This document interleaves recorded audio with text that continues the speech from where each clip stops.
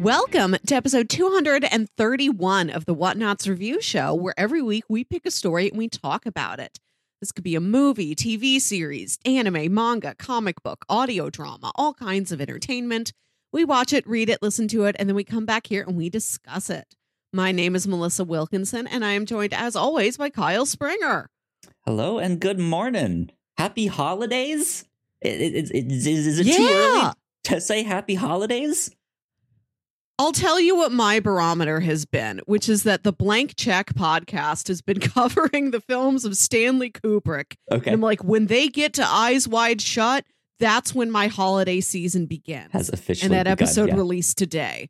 I listened to the It's Eyes official. Wide Shut episode while I was making breakfast, and then I watched a video about Christmas decorations. So I'm ready. Good stuff. Yeah, it's starting to get that holiday vibe. We had our first snow here in Oklahoma. Yeah. Me too. Which was really strange. I was not expecting snow. I knew they got snow here, but not like what I'm used to out on the East Coast. But we got like an inch or so of snow. It was real thick. All that stuff didn't stick all that much. But it was still nice to be like, oh my God, it's snowing. Yeah, the time is here. It is indeed. We also we put a second TV in our living room temporarily to like right where our fireplace is, because we weren't sure if it worked yet.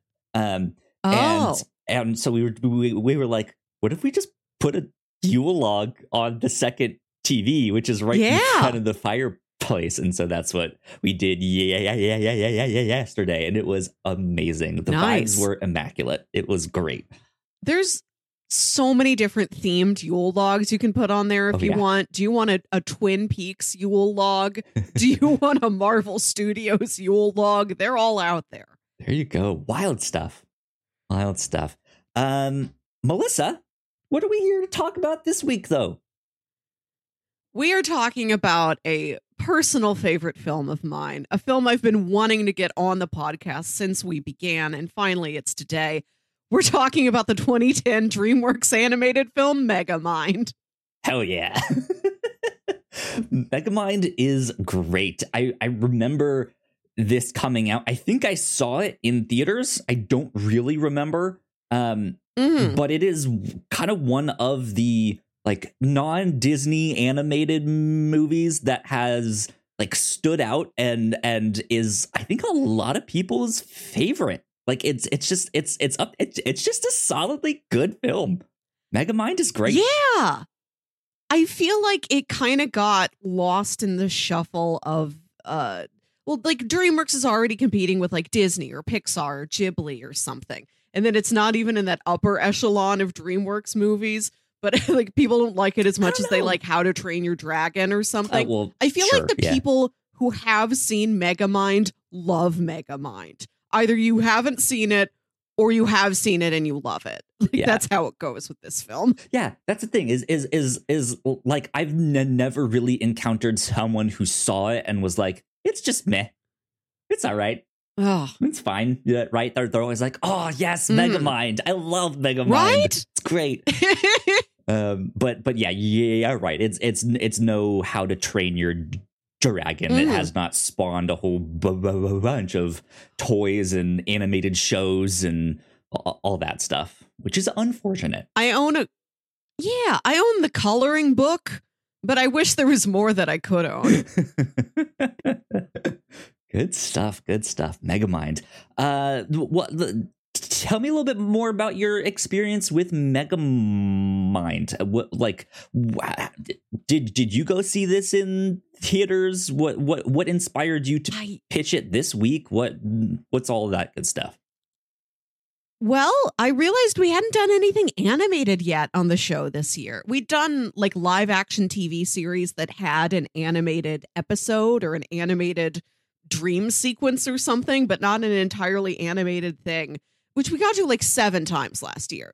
We just didn't get to it this time. We're focused on other stuff. We had to watch all those kaiju movies. So we got plenty of like the stop motion and guys walking around in suits going on, but no cartoons. Right. Yeah. So I thought, oh, this is my chance. And I pitched this and a couple other supervillain themed things. You could have picked between this, The Bad Guys, and Wreck-It Ralph, which is supervillain enough. Yeah. Yeah. Absolutely. Cool. Yeah, I'm glad you pitched this. I've been hearing a few good things about The Bad Guys. Now that you mentioned that again, here and there, I've been hearing some podcasts recently. Been like, hey, have you heard about this movie, The Bad Guys? So maybe I'll have to go back and check that one out in my own time. I haven't heard from anybody who's not a parent who like took their kids to see The Bad Guys, but every parent I have heard from says they really enjoyed it. There you go. Megamind. So for those of you who do not know what Megamind is, we'll do a quick plot synopsis. Melissa, since this is one of your favorites, what would you say the plot synopsis is? Megamind is a supervillain. He has a Superman-like origin story where he was like sent in like a little baby egg from space out of a dying planet. And he was sent alongside another alien baby from another dying planet. And that baby landed in some rich family's house and he grew up to become the city's superhero, Metro Man. But Megamind landed in a prison. The prisoners were like, oh, baby, can we keep him? So he grew up as a criminal. He grew up being taught criminal things. And so we've got this superhero and the supervillain grew up hating each other. They're absolute opposites and they're tearing the city apart. And Metro Man always wins, absolutely wipes the floor with Megamind. Megamind is a joke. And on the opening of the Metro Man Museum, Megamind tries one more like big outlandish scheme to try and kill him. And then he does. So he has defeated his nemesis. He is destroyed. That was the only superhero in the city. It was just the two of them. And now the city is under his absolute control. And it's about him realizing, I don't know what to do now. Yeah. I don't have a purpose anymore since I destroyed my arch enemy. And he thinks that the only answer is to just make a new superhero for him to fight and just keep the loop going all over again. Yeah, indeed. And it's about how badly that goes. It's basically a story about a dog who's chasing his own tail and finally catches it, right? And it's just like, well, now what? Now I'm hurt. Ouch. Ow. Right? Yeah. So yeah, it's a really, really good movie. There's some fun references to things along the way. Some good jokes, some good actors, and a nice twist that I forgot about. Yes, in this too. It's a good one. It's a fun one. Yeah, I think it's very funny. It's a really good. It's got a lot of inspiration from like Superman, like I mentioned. Mm-hmm. This was the first time that I realized that the new hero he makes is a guy named Hal Stewart, named after two Green Lanterns. Yeah. And Megamind himself is like very Sinestro looking. He's Sinestro, but if he had like the leader's big head. Yeah. This might be my favorite DC film. I'm going to have to say I'm sorry to the Suicide Squad and Shazam. I think it's this. Like how Galaxy Quest is the best Star Trek film. You're not wrong, because when they first showed Hal Stewart, he's also in a green shirt with a white circle on it that looks God. Like it would be like right where the superhero logo would be. And yeah, it's spot on. And his name is Hal Stewart, right? Like Hal Jordan and John Stewart, but he has the red haircut and he has the attitude of Guy Gardner. So it's just he's all of the Green Lanterns mixed up into one. This movie is definitely a blast. I think the animation is a lot of fun. I think especially with Megamind like knowing he's often gonna get his butt kicked and stuff, he is all about presentation. He is all about the spectacle of this whole thing. And I think that's kind of really where the movie shines, is in the spectacle of what he's doing. There's a scene closer to the end where he just has this like giant Jarone show going on. Oh my God. It's so cool. It's amazing. Yeah. So yeah, I think this is a lot of fun for the whole family. Yes. Put it on for anybody. Indeed. I don't know if I really have much else to say, like non-spoiler wise. There's some great performances in the air, but I feel like I kind of already mentioned most of that stuff. So let's go. Let's do our housekeeping. Yeah. Watch it. We'll do our housekeeping. We can come back. We'll do the spoilers. Come back and listen to it. Absolutely. We'll be right back. We put a lot of hard work into the shows that we make. And yes, we make multiple different shows here at The Whatnots. And we'd love it if you check them all out. You can find out more information on our website at thewhatnots.com, as well as your favorite podcasting platform of choice. When you type in The Whatnots, all of our shows will pop up right there. Just don't forget to give us a nice rating and review if you like the shows. If you want to support what we do here at The Whatnots, patreon.com/thewhatnots is the best place to do that. You can support us for as little as $1 a month. You can get all kinds of exclusive content at the $3 tier. You can also get a shout out and a thank you on all of our shows at the $5 tier. You can support us on Twitch by subscribing to our channel at twitch.tv/thewhatnots, and we would love to have you all join us for our live streams and talk with us in the chat. And lastly, we have merch. If you'd like to grab yourself a shirt or a sweatshirt or a mug or something else, go to thewhatnots.com/store to pick up some merch today. And we are back. A big shout out to all of our Patreon supporters. We thank you so much. Thank you. It means a lot. We appreciate it. Cool things that we've been up to here at The Whatnots. Last week, we read some more of Kaiju Max here on the review show. It's been one that we've been our end of the month special. So we will be finishing it up here at the end of November. But yeah, that comic is a lot of fun. And then it's coming up to the Christmas time here real fast. We already said it's holiday season. It's begun. And we know here at the start of December, we like to do our holiday pitches. And it's coming up real fast here. So be on the lookout for all that stuff. On the Captain's Log, we've been having some good fun over there, talking about things that have been happening in our lives, some pop culture news, all that good stuff. Our Rotten Tomatoes movie prediction episode is also coming up at the start of December. So be on the lookout for all of that.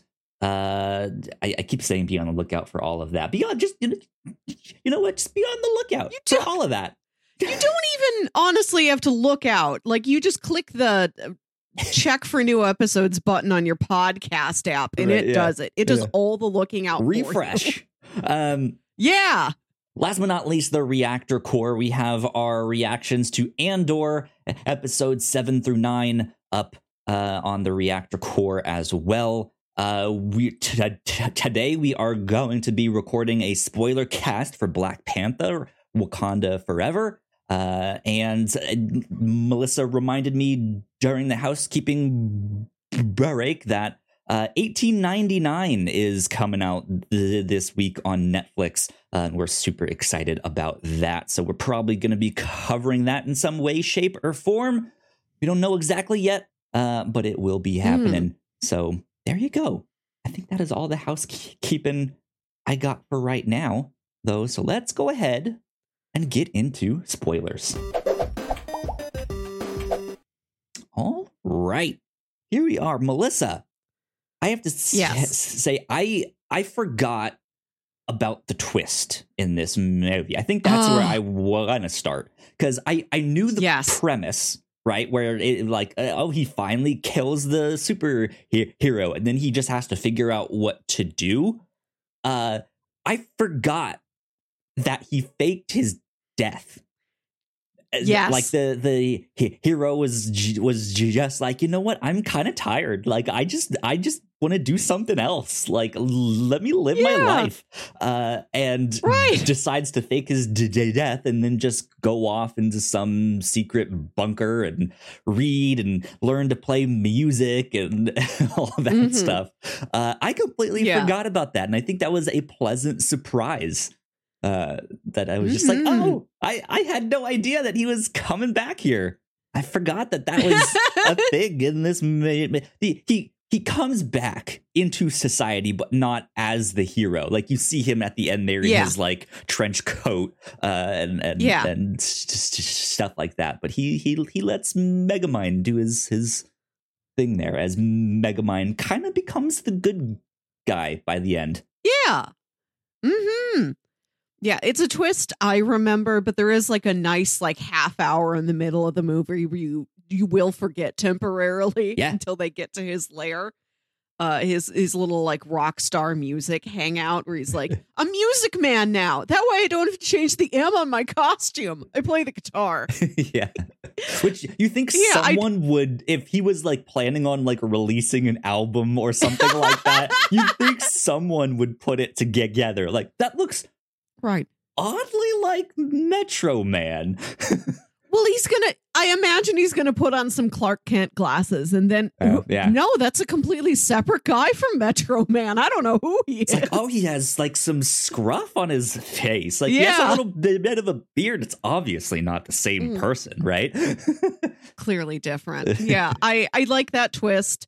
I like that he fakes his death because he just has to get out of the game. He's like, I'm tired of this.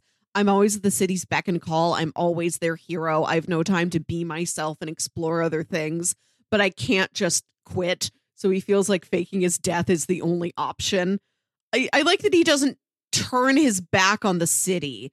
He just stops turning his back on himself. He's like, I need me time. I need this. I deserve this. This is time for me now. Yeah. Yeah, I mean, I'd say in some ways he did turn his back on the city, because how do we know how long it's been from when he faked his death to when like the secret is out that they find him in his bunker there? I don't know. I don't think we've got a clear time marker for the main events of the movie. I imagine it's like a couple weeks, maybe like 2 months or something. We don't know like how long Megamind spends trashing the city before he's like, I'm bored and sad and I miss Metro Man. Right. Like there is that. There has to be some kind of time, because it seems like they are doing a lot of stuff, right? They are robbing all sorts of banks. He's taken over the equivalent of the White House in their city or whatever building he's in. Yeah, just the mayor's office. Right, yeah. Yeah, the city hall. And like he's doing all that stuff, and the news cycle has has moved on from like, where is Metro Man? Well, obviously they think he's dead, but they're like, is there hope left? They have moved on from that and decided to just go into like, are you ready to be a slave to Megamind? What you need to know at 9, right? Like, that is they've just become so dejected that it seems like some significant time has passed. But that is the only thing that makes me think, maybe he kind of has turned his back. Because I get that everyone needs some me time, right? Some time to recharge or rest up or do stuff like that. But when they find him, he has no intention of returning whatsoever. Or at least that is mentioned. Yeah, and I'm not sure if he's even keeping up with what's going on in the city. Exactly. Like, I don't know if he had like the news on or anything. I think he's like, I'm done with that. I'm not going to even hear the news. I don't even want to hear about threats because I'm not going out there to fight them. Like, I'm done. I gave the city my best years. Now it's just me and my guitars. Right? Yeah. And his terrible song lyrics. But yeah, like I really enjoyed that twist, that because you don't think about it, and then there's kind of a real quick twist again immediately after that when you see when you think you see Metro Man out there fighting, only to realize that, oh yeah, it's Megamind. He has his like watch to like disguise him as all sorts of other people. And so he's just using his image to like become the hero. To scare off Titan. Yeah. This is a movie with a really small cast. It's like 5 characters. It's Megamind, his minion, Metro Man, Roxanne Ritchie, the reporter and love interest, and Hal, the dopey camera guy turned potential superhero turned supervillain. Yeah. And then there's like very minor roles played by the prison warden and Bernard, the researcher, who Megamind like takes over his life. Like it's got a really small, tight cast. There's like not a lot of fat on this story. Yeah. There's not a lot of supporting details that it doesn't need. I think it really gets the most out of that small cast. Like the actors are all really well cast. Will Ferrell's doing his back from Mugatu. He's here again to do his supervillain best. Mugatu, Lord Business, all the great villain roles he's played. Yeah. We've got David Cross as Minion, an excellent use of him. Tina Fey as Roxanne Ritchie, Missouri's own Brad Pitt as Metro Man, and Jonah Hill, I think, does a really great job as Hal. I think Hal is a character that's really well balanced. I was watching this movie and really appreciating how they could have made Hal more of a creep, more of a jerk, but they didn't. He continually remains more of a sad sack than he does a creep. And I really like that that's the direction they chose. Like he's got this crush on Roxanne that she just sort of keeps brushing off. He's like, hey, do you want to come to a party? And she's like, oh no, I don't really feel like being around a lot of people tonight. I'm still dealing with the death of Metro Man. And he's like, well, won't be a lot of people. It's just you and me. I made like a bunch of dip for us to eat. I got a bouncy castle. He said like 2 gallons of dip. So much dip. And later when she turns him down, he's like, why'd I get a bouncy castle? Women like clowns. Yeah, that's and when ridiculous. when Megamind gives him these powers, he like adapts really quickly. Like, oh, a superhero. Like the whole town thinks Roxanne Ritchie and Megamind and Metro Man had this thing that she was the Lois Lane to his Superman. And she confesses to Megamind, like, he saved me a bunch of times. Like, I like the guy, but we were never an item. Like, we weren't a couple. But Hal's got it in his head, like, oh, if I was a superhero, I bet she'd like me then. And then when she doesn't, he's more sad than he is angry. And then he also learns about how Megamind arranged this whole thing and was lying to him, put on that visage of like the Marlon Brando space dad to try and teach him. It's like a mix between Marlon Brando space dad and the Godfather. Right. I like that it's Marlon Brando from Superman, but also Marlon Brando from the Godfather added in there with like the pouchy cheeks and everything. Yeah. And then Minion puts on a wig and an apron and he's like, I'm your space stepmom. And then when Hal finds out that Megamind was lying to him that there never was a space dad, he's like, you lied to space stepmom like that? How could you? Like, as soon as Hal has lost Roxanne, that like even when he's a superhero, she still doesn't want to date him. He also learns about Megamind's betrayal, and that makes his rage at the end of the movie more like a general rage at like life and how things don't work out his way, and not a specific rage at her. Like, as soon as she dumps him, he is over her. Like, he doesn't keep going after her. He's not like, but look, Roxanne, I can do this. You know, if I kidnap you, then you'll like me. Like, she turns him down and he accepts it. Like, he doesn't go after her again. Mm-hmm. I was watching this thinking about Todd and like all those other guys on She-Hulk. Like, I think Hal is a better guy than most of the guys on She-Hulk. Yeah, the lesser of two evils here. Yeah. But like, I appreciate things like that. How there's a guy who they could have made very bad and they gave him some bad qualities, but also knew when they didn't have to go so far. When he had moments when he could be like a little bit more empathetic, where you do kind of feel bad for like how he got these powers by accident, like how he's been lied to, how Roxanne like never really told him, hey, I don't like you in that way. You're a valued coworker, but no, I don't want to go to a party with you.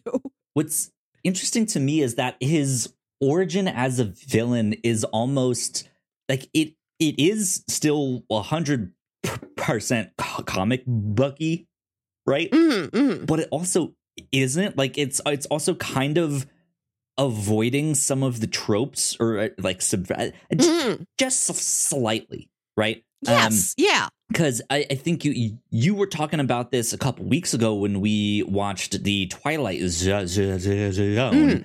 And in The Monsters Are Due on Maple Street, they hear this kid being like, I think it's aliens because I read it in a comic book once that this is what they did. And then people just start jumping to all of these conclusions. Like, well, I've seen you at like 2 a.m. staring up at the sky. What are you doing, Les Goodman? And they just jump to all these conclusions. And I feel like the stereotypical thing for his supervillain origin would have been to be rejected by the girl he likes. And that's it. That's how he becomes the villain. But I like on...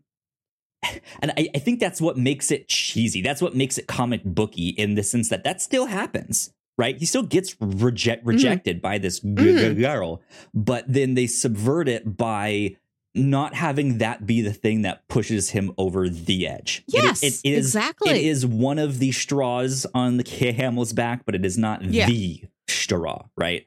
And like it's once he has this like double betrayal. It's not just like the girl that he likes, but it's kind of his entire world has been changed so fast that he just can't keep up. Is almost what it is, and I feel like that's a much more realistic portrayal of how someone becomes. I don't want to say becomes evil, but like becomes such a radically different person that they do become the bad guy, right? Or they lash out in the way that he does. It's usually not just one single thing, but it's all sorts of stuff. The world has moved on. He got rejected. He found out someone lied to him. He got betrayed. Yeah. Like there's all this stuff. So yeah. And then, like you said, at the end there, he just has this kind of general rage, which sounds maybe cardboard flimsy, but it is, I feel like, actually more accurate. Yeah, I like that he doesn't take everything in the world that he's mad at and like pin it on Roxanne, make her like the symbol of every time he's ever felt let down. She's just one out of several things that upset him. And it turns into, like I said, he's not mad at her so much as he's mad at fate. You know, he's mad at the world, right? And when he kidnaps her, it's not to like try and get her or get her back or anything. It's just as like a bargaining chip against Megamind. Like Megamind becomes more of the symbol of all the stuff he's upset at. And I think there's a good amount of sadness in Jonah Hill's voice performance and in the animation. Like he doesn't have like angry eyebrows. He's got sad eyebrows. Like, I think it does a lot to make you still kind of feel for Hal and not make him like such a terrible person that like you feel icky when he is on screen. And like in the like dance montage at the end of the movie, you see him dancing too, and you feel okay about that. Like you still like Hal enough that it's funny when you see him dancing. Yeah, indeed. I think they did a really good job with that. And I think on the flip side, I think they did an equally good job with Megamind too, because like you often don't see stories about villains except if you're Sony trying to do anything with the Spider-Man universe. But that's the thing. Like, to have an audience empathize with the villain and then turn him into a good guy, you don't really see that kind of movie very often. And if you do see that within a movie, it's maybe not the main focus, and also maybe not given the right amount of time for it to actually work. But I think it works here with this. And I think they start laying that groundwork from square one. It's all of the jokes in the writing. It's all of the way he's presented, that he is the one that's picked last on the team. But it's not in this like, I'll get them for picking me last. It's just like, I guess no one likes me, but I have my minion, right? Like he's happy. He's happy to be there with his minion. He is. It's not this anger that is building up inside him. There is this sadness. There is this loneliness to him, because he knows every time he does something, he's about to get his butt whooped. But he still goes out there and does his thing, right? In his opening, like, introductory speech to the audience, he's like, then I began all these battles with Metro Man. He won some. I almost won others. Right, yeah. Like, the origin when they're little kids is like he goes to school. He's able to leave the prison and go to school. And he wants to do what... Let me correct you there. Like, to shul. He keeps mispronouncing things. Like they live in Metro City and he keeps calling it Metrocity. He doesn't understand our Earth tongue. But he goes to shul and he wants to do what little Metro Man does and like impress the kids with his powers. Like, he doesn't have powers, but he's really, really smart and he can like build contraptions, and like everything he does backfires. Everything he does like puts the other kids in danger, and then Metro Man saves them, and the teacher gives him like a little gold star. And Megamind realizes, if bad is all I'm good at, I'm gonna be the best at bad that I can be. He's like, this is the one area where I can excel.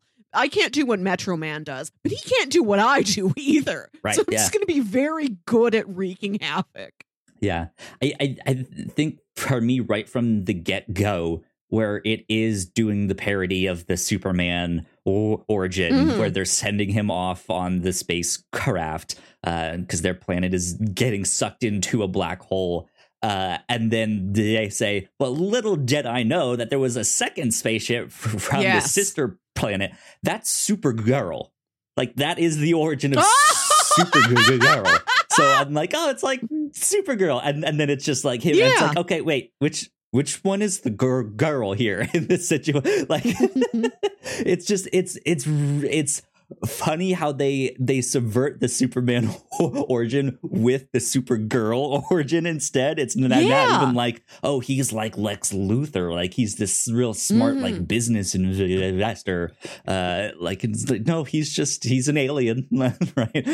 Yeah, it's so funny. But I think even jokes like that get you to like the character. And how it, like they've also done Superman stories of like, well, what if he landed somewhere else instead of America, right? There's Superman Red Sun, where it's like, what if he landed in communist Russia back in the day? How would that have changed changed things? And they do the same thing here without getting into politics of just like, what if it's more classist, right? Where it's like where Metro Man lands at this like rich household with this like uncaring husband who's just like, oh yes, I got you a gift. Oh, a baby! How thoughtful, right? It's like, yes, he's like, yes, I saw it and thought of you.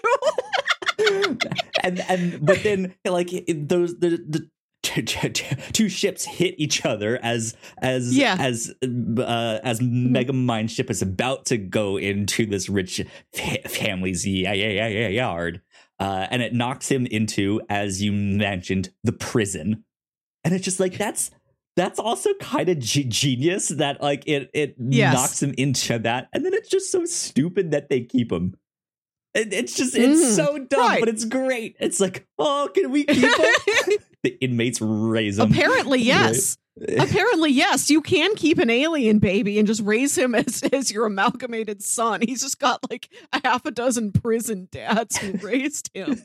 Those characters never come back. We never see the prison dads. We never see like Metro Man's rich parents. Right. Like they exist only for this origin story, like opening 10 minutes of the movie. And then we never see them again. Man. We have no idea what they think of their son's actions.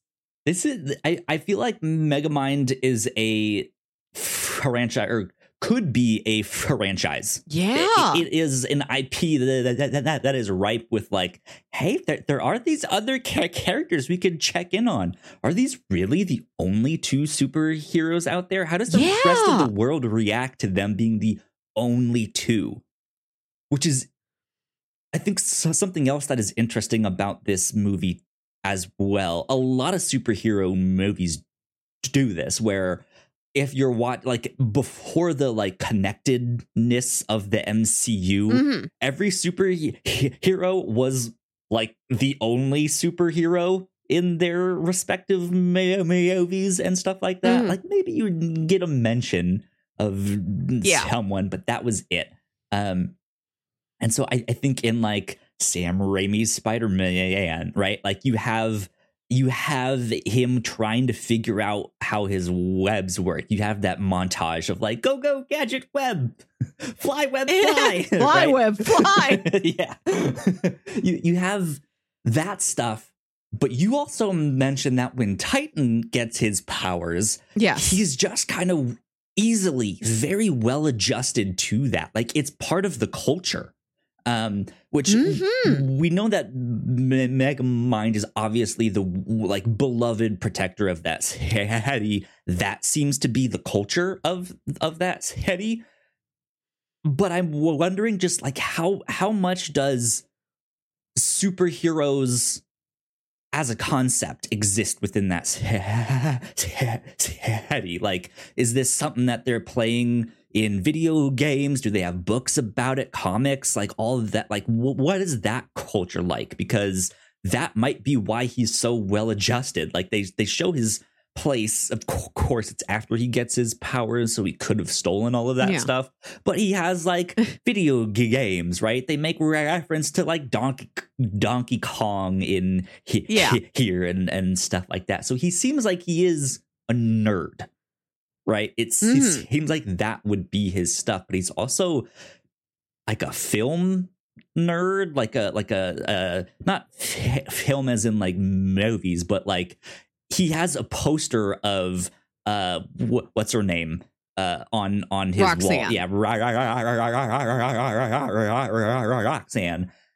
And when she's like begging for him to return to his normal self, like the stuff that she looks upon him fondly, or I don't know how to say it, is like what happened to the nerd that loved being a cameraman? Like that was you. Like you're a nerd about that. You're a geek about that stuff. Like that was awesome. Yeah, she's like you love video games and eating dip, right? Yeah.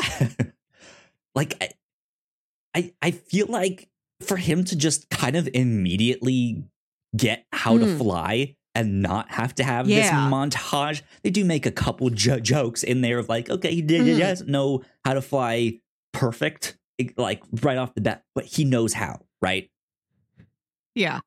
I found that really interesting that he just kind of was just like, oh, I'm a superhero? That must mean I can do, and he just goes off and it's just like, how?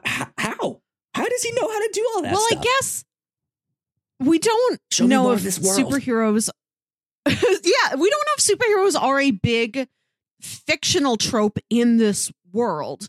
But you think about him as a cameraman. How much of Metro Man has he shot over the years? Like he probably is just studying like Metro Man's form, like in the back of his mind. And he's like, oh, like Metro Man does, like him. Yeah. Like there's only one superhero in this world, but he's so incredibly prevalent, especially in this guy's life.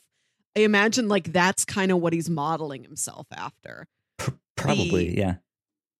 My favorite part of the storyline is that Megamind gives him a costume with a big T on it. And he's like, you're called Titan. And then during his like rage destruction, Titan goes and like spells his name with his like laser eye vision, like across the city skyline. And he spells it TIGHTEN Yeah. to make something tighter. Because it's cool. It's tight. Right.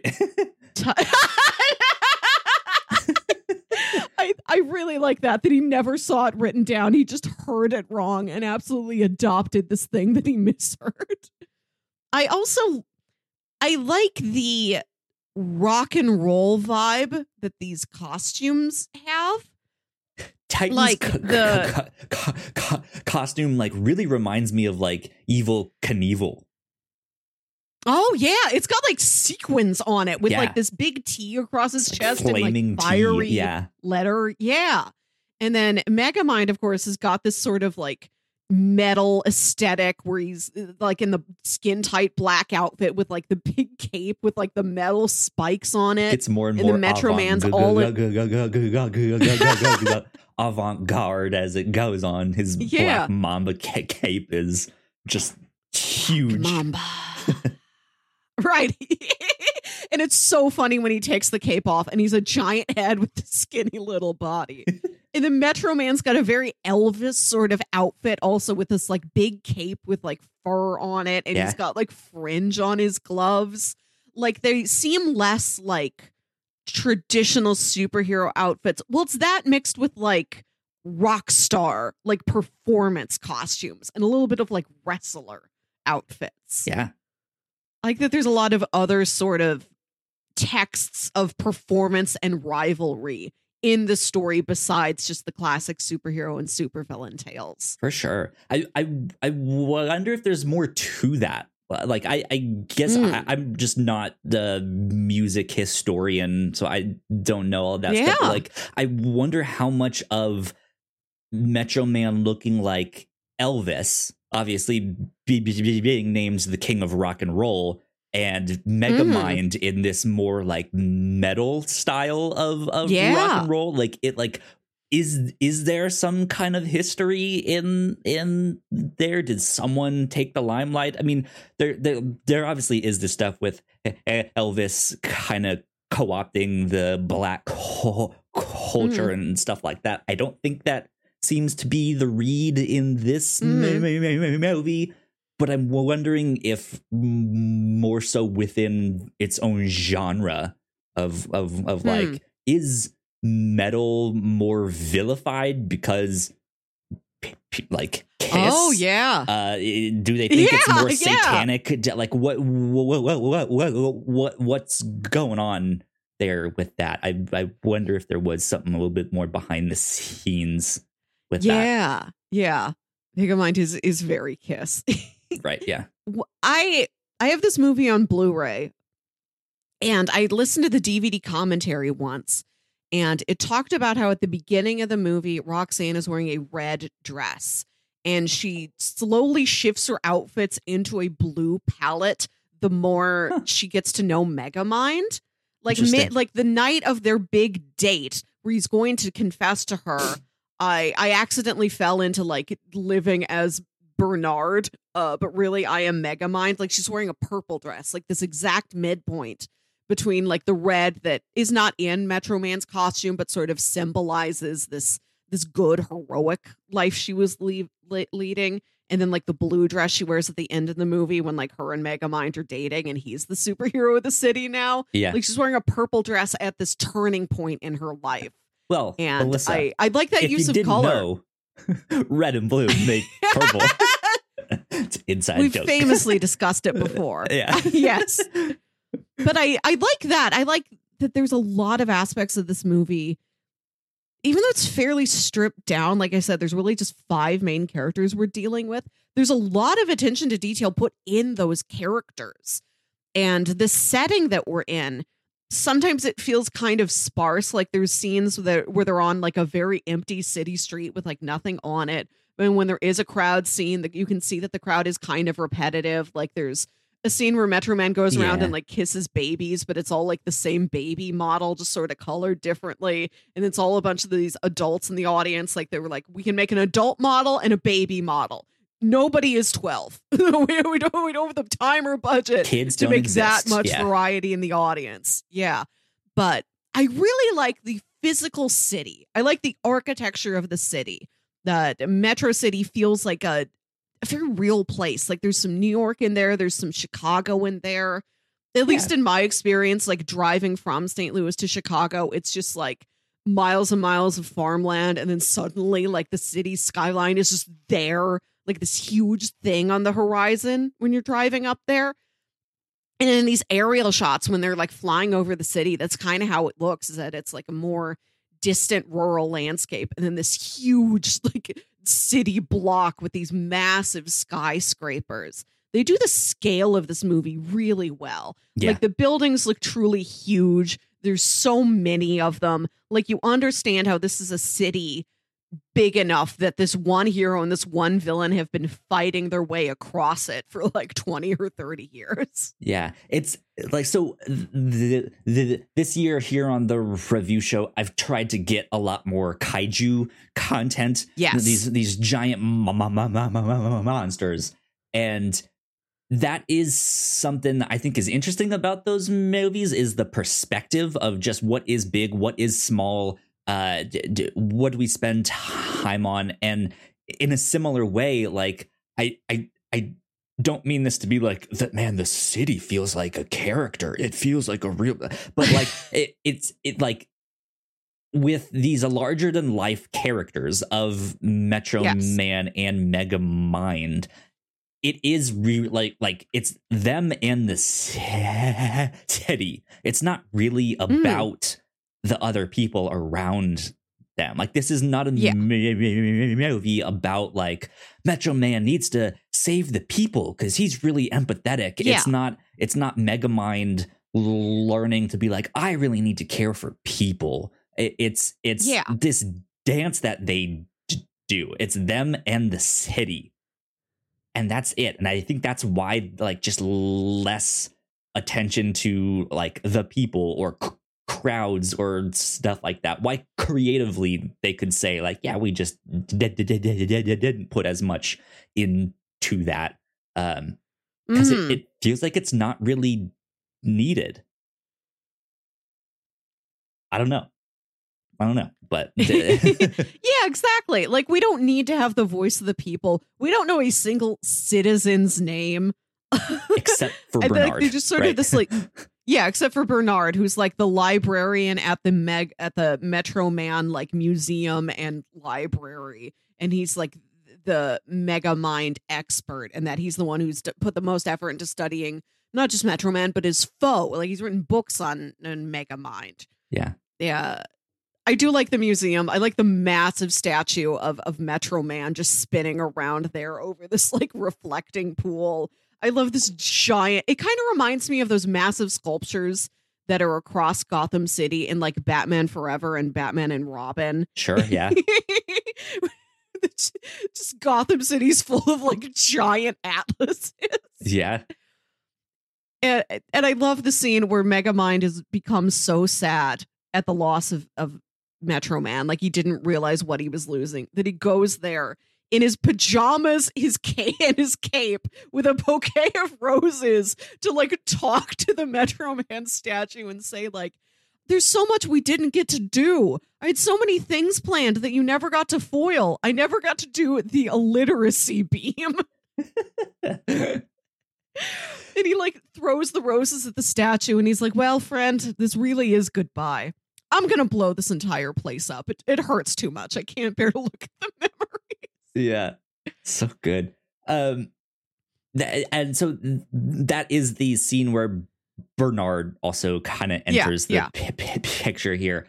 Is Bernard himself supposed to look like anyone Like, is his appearance? I don't know. He looks so like it looks like I should be like. Kind of does, yes. It looks like that one character from that one, but I don't know who. Like, I can't place it. I can tell you he's voiced by Ben Stiller. That's all I know. I don't know, man. So let me ask you this: how do you think time works when you get hit by his dehydration beam? Because from the perspective of Bernard, for all we know, he gets hit with this beam on his job at the Metro Man Museum. And when he comes to, it's now been changed to like a Megamind museum. Is this instant to him that he gets hit with this and then wakes up like in the washing machine? Or like, does he know that he's stuck in this? What happened? Like, I want to know his story. It's like Planet of the Apes. You blew it up, you monster. Yeah, I don't know. We never get Bernard's side of things. It's like he goes into a Pokeball or something and then bursts out at the end of the film because Megamind forgot to take the dehydration cube out of his pocket before he did laundry. And Bernard just emerges from the washing machine. Yeah. It's so strange. So strange. But yeah, like that's why I'm saying this at least needs like a Megamind 2. Right, we need a sequel somehow to like check in. I need comics. Yeah, I need a graphic novel expansion. Yeah, absolutely. We haven't really talked about Minion. I find Minion very entertaining. I like that him and Megamind are genuinely like very sweet friends. Like Megamind, I guess, kind of bosses him around, but Minion like likes to help him. It kind of reminds me of that last episode of the Venture Brothers where the Monarch and Henchman 21 go through that like villainy ceremony, and 21's like, he's my best friend and I am here to help him with his hate. I know you could make me a full solo supervillain, but I don't want it. I want to be his henchman. Yeah. So great. It's also just another facet to the kind of comic book tropes that they are pulling in, and it is more of that just the like, it's a brain in a jar, that kind of super villain horror thing. What's the there's the DC villain, I think it's just the Brain is his name, and that's exactly what he is. He is this like brain in this like moving robot thing there. That's always fun when they do stuff like that, or it's like floating eyeballs in some like jar of goo. That stuff is always a blast. Minion is like a weird little like fish. He's like a lungfish or something. Yeah, he's like a piranha. And like when Megamind's a baby and his parents are putting him in this capsule to take him away from the exploding planet, they're like, here is your minion. He will help you. And it's like, how is a fish in an orb going to help this baby? Like, it's not until later that Megamind like invents him this weird, like half gorilla, half robot, like suit to walk around in. Right. Yeah. I don't know what he does before he gets that. Not even like a fish man suit. To like, here we'll make you like a street shark. We'll make you a gorilla. It's so funny how he's just sort of like a mishmash of different things that look cool, and they don't necessarily look cool when you put them all together. But Minion, he's so sweet. He's so polite. I like that he's absolutely there to like help Megamind with his goal of just defeat Metro Man, take over the city. And once they've done that, like Megamind is tired and bored of it, but Minion's still kind of into it. And he doesn't get the whole fascination with making a new superhero. Like, he doesn't like the plan with Titan. He doesn't like Megamind getting close to Roxanne. Right. And like, that's the breaking point. He's like, if this date is more important to you than like continuing to destroy the city, like, I don't know if I want to be a part of this. And he leaves. And I forget exactly what he says when he storms off. It's something like, I hope you're satisfied or whatever. Mm-hmm. But what Megamind yells at him is, I will. And he says, that doesn't even make sense, which is like maybe too much of like a hat on a hat to cap off that joke. Yeah. And it totally comes back when Megamind just very sadly says, I know. I know that doesn't make sense. Because nothing makes sense to him right now. His world has been shattered and taken away. And he's just like, I don't know how to make sense of this. I don't know how to make sentences of this. Right, yeah. That's such a great choice in this movie. So many times when they could choose to play a character angry, they play them a little sad instead. That's really, yeah, that's a good observation for sure. Man, I think my favorite joke in the movie is when Megamind, who's disguised himself as Bernard just as a temporary thing, like he's dehydrated Bernard, put the cube in his pocket, and he uses his like shape-shifting watch to take over, to like look like Bernard, right? Just so that Roxanne like won't know it's him. And then he's not like deliberately trying to trick her, but they sort of, she meets him there at the Metro Man Museum when it's about to explode, and he like gets out of that. Like he helps her get out of there because he's like, I don't want this lady to die. Like I want to keep kidnapping her. Right. Like yeah. that's what's fun for me. And so he helps her get out of there, and she's like, gee, Bernard, thank you for your help. And like she like gets his number, and later she texts him like, hey Bernard, I think Megamind is still out here. Like I think we can help take him down. Do you want to help me defeat Megamind now that Metro Man isn't here? So Megamind is just fallen into pretending to be Bernard and helping Roxanne defeat himself. And she calls him when she's like outside the lair, like, hey Bernard, I think I found Megamind's lair. There's a sign outside that says secret lair. Right. Secret door, do not look. He always makes it look like an observatory, so they just look for an observatory and that's it. It's the only building in town with a fake observatory on top. Right, yeah.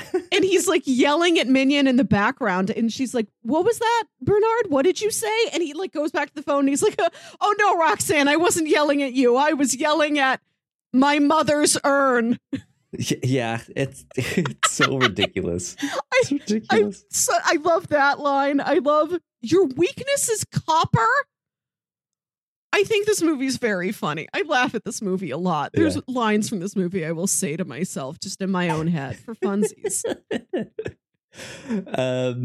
That is also really interesting though, that Metro Man's supposed weakness is copper, and then when they find him in his little secret lair there, and he's doing his song's about how he has eyes that can see through lead, which is exactly what Superman can't see through. Oh man. Yeah. And then copper, like who has a weakness to copper? Right. Like money. Like if I threw a penny at you, you'd be like, dude, ow, oh god. I can have any drink at this bar, but not a Moscow Mule. You can make me one, but don't serve it to me in the traditional copper mug. His arch nemesis is a guy with a tube sock full of pennies. Just smacking him with that. The weave is too loose. The copper is touching me. But of course he makes it up because like Megamind traps him in the observatory, which has this like copper dome, and he's like, copper's my weakness. Oh no, I'm gonna die. I'm definitely not faking my own death. So let's talk a little bit more about the romantic relationship between Roxanne and Megamind here, because that I feel also has an interesting story to tell here too, that it is also kind of a weird like funhouse mirror look at Lois falling in love with Clark, the like nerdy geeky guy instead, but it's just Megamind disguised as that, but it's still Megamind. Like he's not like, that is the one weird thing about that relationship, is that now like what does she do now? Is she in love with Megamind, or did she think Bernard was hot? Right? Like I think she just like saw Bernard around, probably interviewed him once. I don't think she had like any sort of relationship with Bernard besides like knowing what his name is. But now that she knows that Bernard is this whole separate person, that she hasn't actually spoken to. Like, what does she do with that? Like, does she be like, I actually like, I mean, at the end of the film, she obviously is dating Megamind and Yes. not Bernard, actual Bernard. So she did go for the, like, it's not the looks that matter, right? But that's just, that's what I meant by it's this like weird funhouse mirror distortion of that, because it's not necessarily that trope, what it is, but it's not, but it's messy, but it's not. They just don't really address the like weirdness of it, if that makes sense. I'll say that I like that Megamind isn't doing any of this on purpose. Like, he just accidentally fell into, whoops, I have to disguise myself as Bernard. Yeah. She thinks I'm Bernard. It's sort of practical that I work with her to sort of, she thinks we're defeating Megamind, but I'm Megamind. Shh, it's a secret. So I can sort of like throw her off the trail or whatever. And then he starts really enjoying her company, and she really enjoys his company. Yeah. There's that really sweet scene where they like, they start doing social things together, like they're taking a bike ride through the park. Right. She's like, oh, there's all this trash here. Like, I used to come here all the time with my mom. And then Megamind like starts cleaning up all the trash in the park, and Minion's like, I don't see how this is part of our evil plan, sir.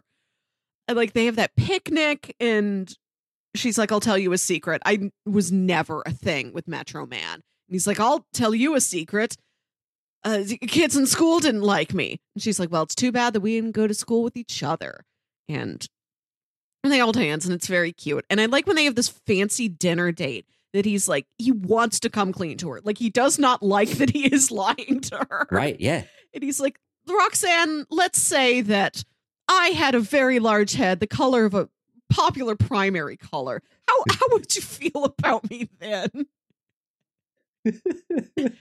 And like they're kissing, and she reaches over and like touches his hand and like accidentally clicks the button on the watch that makes him turn back into Megamind. So she pulls back from the kiss, and she's kissing Megamind, and then he's like, "What? Oh no!" And he like tries to go back to Bernard, and he goes through every other disguise he has in his watch, like the Space Dad and the Warden. Yeah. She throws champagne on him. It makes the watch glitch out. But yeah, I think it's sweet. I do like the connection that they have. And like I said, I like that he's not lying to her on purpose. And when he is lying to her just due to circumstances, due to happenstance, he does not like it. And he really tries to get out of it when he realizes things are going too far. He's like, I have to tell you the truth. Yeah. I like that he's not doing it maliciously. He's not doing it like, let me romance Megamind's or Metro Man's girl, because that'll show him, right? It's not his goal. Like at the beginning of the movie, like he does not have anything for Roxanne until he does. Like, it was never his goal to kidnap Roxanne because he likes her. It's not his goal to impersonate a normal human because he likes her. He doesn't like her until they have this accidental bonding. Right. And it's a great way for the city to kind of really understand Megamind and understand him, get his side of the story out there. Because she is a reporter. She can write these stories. And I think by the end of the movie, she's kind of figured out like, oh, this guy's not like evil. Like, he's not doing this just because he wants to. Like, he's doing this kind of for the song and dance, for the performance. He knows that he's not good, like, at being good.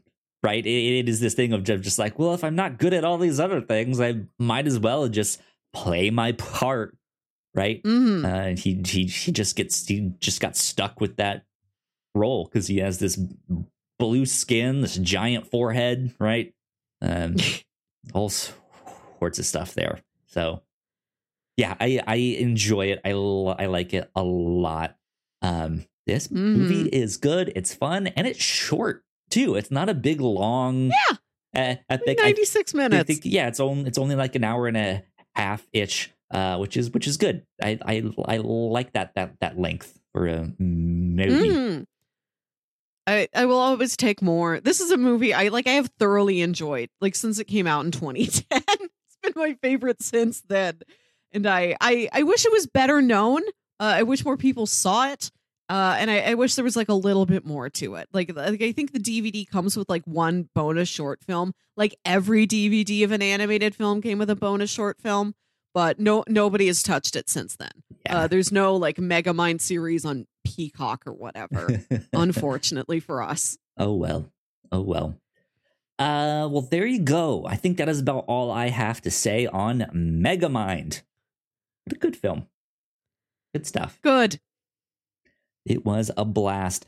Melissa, any kind of final thoughts as I pull up bingo here? You have a square you can cross off, and I did not even realize it when I pitched this movie. Kyle, I was thinking that my next set of pitches for the first weekend of December would have to be, Kyle, as a holiday gift to you, I give you 3 movies with a Hans Zimmer score. This movie has a Hans Zimmer score. This movie has a Hans Zimmer score, indeed. Another DC connection. This is the best DC film. Exactly. Let me see. Let me get that highlight out. There you go. I can mark off Hans Zimmer score on my card, which gives me 2 more bingos. Finally. There we go. It only took 11 months. The only ones that I need left are reaction of an animal to judge trustworthiness and no time to eat breakfast. Melissa, you still need a paper bag of tall groceries and expository art. Yeah. That's what you need there. But there you go. That is our little bingo update for you here. We're closing in. It's probably real close. We might even be tied. I don't know if the spaces being in different places, if that affects it exactly. I guess it would, maybe. Who knows? It's just whoever has the most bingos. And yeah, depending on where our blank spaces are. Fills up their card first. Because if you fill up your card first, then, you know. That's the most bingos. You can't have more. Exactly. So there you go. That is our update for bingo. Let me switch us back over here and close that down. Melissa, let's do recommendations for people who liked Megamind. What else might they like?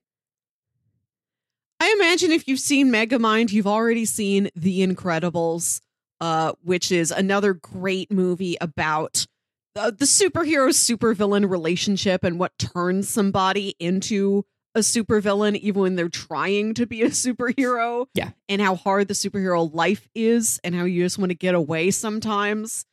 That I think is the team up that we all need. We need the villain from The Incredibles and then the villain from Megamind. Yeah, Syndrome. Where's our Titan. Syndrome and Titan movie? Right? Exactly. Angry ignored redheaded men. This is the League of Ignored Redheaded Men.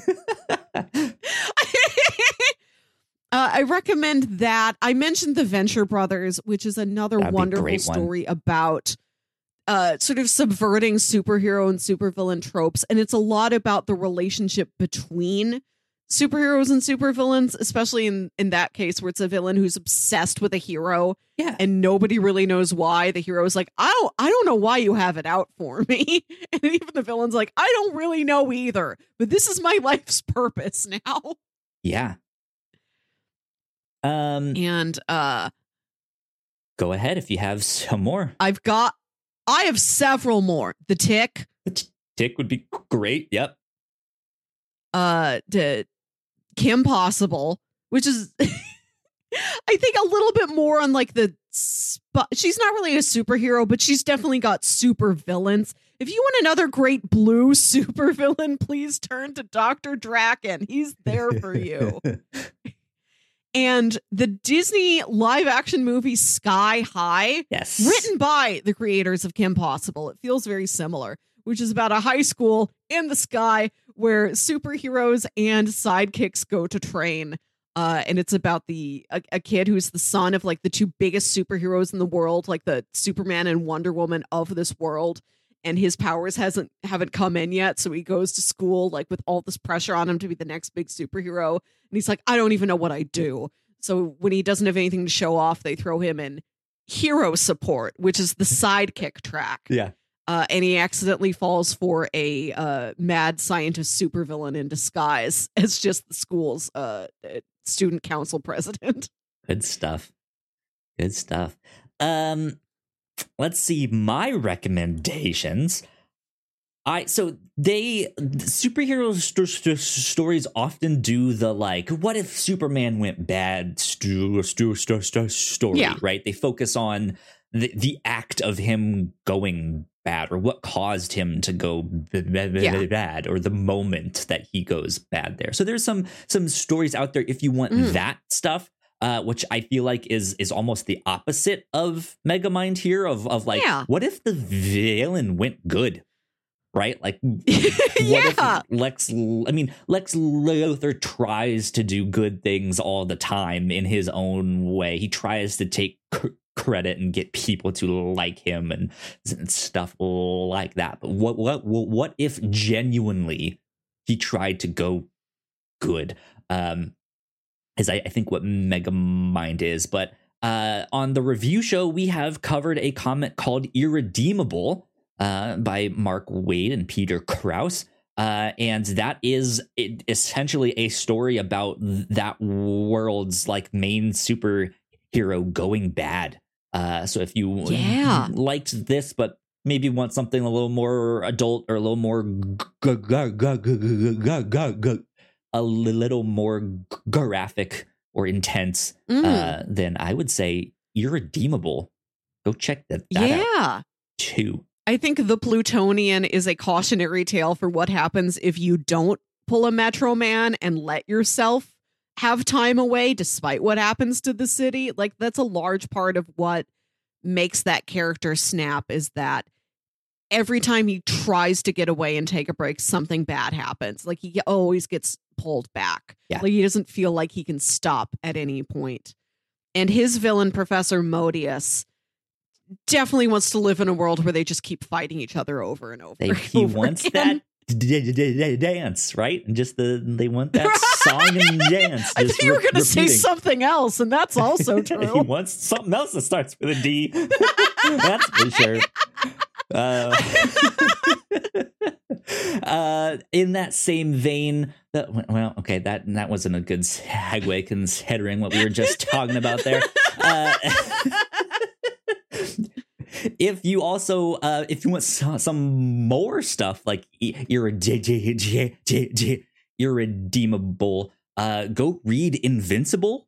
Go watch the animated show Invincible. I cannot wait for season 2 of that. That is fantastic. But then if you want more of a like world that less focuses on like the moment or why Superman went bad and did all of that stuff, but more of like, what if the villains took over? Injustice is a story about Superman going bad, but then focuses on the world after that. What happens after? Okay. And there of course are some hit video games that those comics are based off of, but I have heard nothing but good things about those comics. That they are surprisingly really, really good for just being like this licensed adaptation of a video game here. They're like, oh, this is actually like surprisingly good. You need to read these. So that would be one to check out. And then in terms of other DreamWorks movies, I only ever saw it once, but I have a fondness for Bolt. That's a DreamWorks one, right? A Disney. No, that's a Disney. The movie stands. I don't know why, because I've only seen it once, but I have a fondness for Bolt. And I feel like that would fit in with this for some reason here. I don't know why. I've also only seen Bolt once. I don't remember it well. I will tell you another DreamWorks putting it movie up you can there. look to. I think The Bad Guys might be DreamWorks. I haven't watched it yet. As we said earlier, heard The Bad Guys is good. We'll get to it. They did a movie called Monsters versus Aliens that I think also got lost to time, where it's really a take on like 50s monster B movies. Right. Yeah. Where this normal woman's like about to get married and she's having this outdoor wedding. And then like there's some strange storm that comes. She gets hit by a meteorite or struck by lightning or something. And then she turns into a giant woman. And so they put her in a containment facility with like other monsters. There's like a bug scientist. There's a goo blob. There's like a really buff fish man. And I think her would-be husband turns on her now that she's a freak, but she finds that these other freaks are her true friends. There you go. Good stuff. Good stuff indeed. Cool. I think that's about it for recommendations. So it is my turn to do some pitches for the show. Let me pull up all of my notes here. So I kind of have a grab bag of stuff. Because I know my pitch in December, I want to do a holiday themed pitch, winter holiday themed, who knows what exactly. So this is kind of my like last chance to get stuff that I would want to do. Like is my my last hurrah for this year here. So we got a grab bag of stuff that Kyle would be really into. That's the theme here. Pitch number 1 is a recent anime. It is a tie-in to a video game. This is Cyberpunk Edge Runners. This is, like I said, an anime by Studio Trigger, based off of the board game Cyberpunk. Board game? It's a tabletop RPG, yeah. It might not be board game. I don't know. I don't play tabletop RPGs. But yes, there is also Cyberpunk 2077, a video game which I super enjoy. And if you haven't played it yet, you should, because it's great, despite its rough launch. But everyone has been like, oh, shit, this is good. This is extra good. So the plot here says, in a dystopia overrun by corruption, crime, and cybernetic implants, an impulsive but talented street kid named David, after losing everything he has in a drive-by shooting, makes the choice to survive on the wrong side of the law as an edge runner, a high-tech black market mercenary also known as a cyberpunk. It is set in Night City, a self-reliant metropolis located in the free state of California that suffers from extensive corruption, cybernetic addiction, and gang violence. The city is split into 6 districts, blah, blah, blah, blah, blah, blah, blah, blah. The anime's story is primarily set in Santo Domingo, the oldest and poorest and most industrial district of Night City. It is standalone, but it does tie into something, like very loosely ties into the video game that came out recently. You don't need to have played it to watch this, but I have heard phenomenal stuff about this. And of course, it's Studio Trigger. People really, really like the AR stuff. We have covered Pro Mare here on the show, here on the review show. They did that. They did Kill la Kill. They even recently did one of the Star Wars shorts on Star Wars Visions. So that's pitch number 1. Oh. Cyberpunk Edge Runners. The connection broke down for me a little bit. I might have missed this. Did you say how long the series is? 10 episodes, half an hour each. They're on Netflix. Okay. Pitch number 2 is a comic series, one that I've been wanting to get into for a while. I missed the boat when this series first came out. And I think it has now completely wrapped up. So I physically own the first volume of this, but all of the volumes are on Comixology Unlimited. However, of course, will just read the first two. This is a comic series called Die. D-I-E. And this is written by Karen Gillan, art by Stephanie Hans. And this is Karen Gillan likes to describe this as goth Jumanji. Says Die is a pitch black fantasy where a group of 40-something adults have to deal with the returning unearthly horror they only just survived as teenage role players. This is about them playing an RPG, a tabletop RPG. They get sucked in, and then they escape. But somehow that nightmare, they have to like keep returning to it or something like that. Of course, Melissa, you and I just recently read the first two volumes of Once and Future. Which also recently just had their final issue come out like a month ago. So that series is also out, but that was also written by Karen Gillan.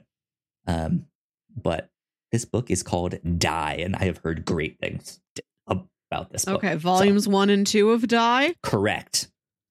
Volumes 1 and 2 of Die. I love the cover art on all of these issues. They have this like weird triangular pattern on it, but really that pattern, if I'm not mistaken, if my like big smart brain on me is correct, it's when like if you fold it up, it makes like a 20-sided that or whatever sided die to do all of that stuff, which is neat. So I like that a lot. So that's pitch number 2. Pitch number 3. This one may speak to Melissa a little bit more, but also one that I'm super interested in as well. This is a television show on Netflix entitled Gloria. It is from Portugal. It's a 10-episode spy thriller. And it says Gloria is a Portuguese historical thriller drama. Tells the story of a young spy operating in Cold War Portugal amid the intrigues of the U.S. and Soviet Union. Says in a small village of Gloria do Ribatejo, João Vidal, I'm sorry if I'm butchering all of these names, I don't know how to say them, is recruited as a spy for the KGB. It's the 1960s at the height of the Cold War, and both the Soviets and Americans are attempting to manipulate events to their respective advantage and gain strategic control of Europe. Vidal undertakes a high-risk espionage mission that has the potential to change the course of Portuguese and world history. 10 episodes on Netflix. They're all about 40 minutes-ish. 40 to 50 minutes-ish. But it looked good according to the trailer that I saw. So. Okay. Well, so the 3 pitches are, I'll recap them for you. Sure thing. Cyberpunk, Edge Runners, Die, and Gloria. I will say that because we are looking forward to watching 1899, which comes out on Thursday, I'm not really into doing a TV show this week because I would like for us to talk about that. Fair enough. So, I like the premise anyway, but also logistically, I would most like to go with Die. Let us die. Goth Jumanji. Good stuff. Good stuff. Yeah, I'm excited to get into this book. I think it'll be a blast. I know nothing about like tabletop RPGs. I don't play that. I've never played Dungeons and Dragons or anything like that. Still, I think one day it'd be really, really fun for like a special, like either like end of the year thing or a Patreon thing. I would love for someone to DM a game for us. Just like a one-off, like short campaign thing. I think that'd be so much fun. But yeah, I'm excited for Die. So that's what we'll do next week. We'll die. I'm excited to tell when people ask me, like if my mother asks next me, week, what Die. are you what are you and Kyle talking about this week? Die, mother, die. Exactly. I'm super excited about that. Of course, if I'm not mistaken, is the week after that is when we do Kaiju Max then? Yes. So this was our last kind of normal pitch of the year. We've got Die and Kaiju Max, and then last 2 weeks of the year we spend on kind of wintry, Christmassy, holiday things. Yeah. one less comic for the end of the year. Good stuff. I'm excited. Melissa, where can the people find you on the internet? You can find me on Twitter and Instagram at Wilkywit. That's WILKYWIT. And listen to my other podcast, Saturday Morning Obscurities, the show where me and my brother James talk about weird old kid shows you feel like only you remember. There you go. I don't think I realized it was like October was your 2-year anniversary, right? Of that show? Yeah, we released our first episode on Halloween 2020. Yeah, we've been doing it for 2 years now. Congratulations. Thank you. Yeah, absolutely. If you guys would like to find me, I am at Yo Kyle Springer on Twitter. If you'd like to stay up to date with all of the stuff that we are doing here at the Whatnots, we are at the Whatnots on Twitter. Please go like, share, and subscribe. That would help us out a ton. If you're watching the YouTube version of this, there'll be a couple more videos right over here that you guys should check out. That would help us out a ton.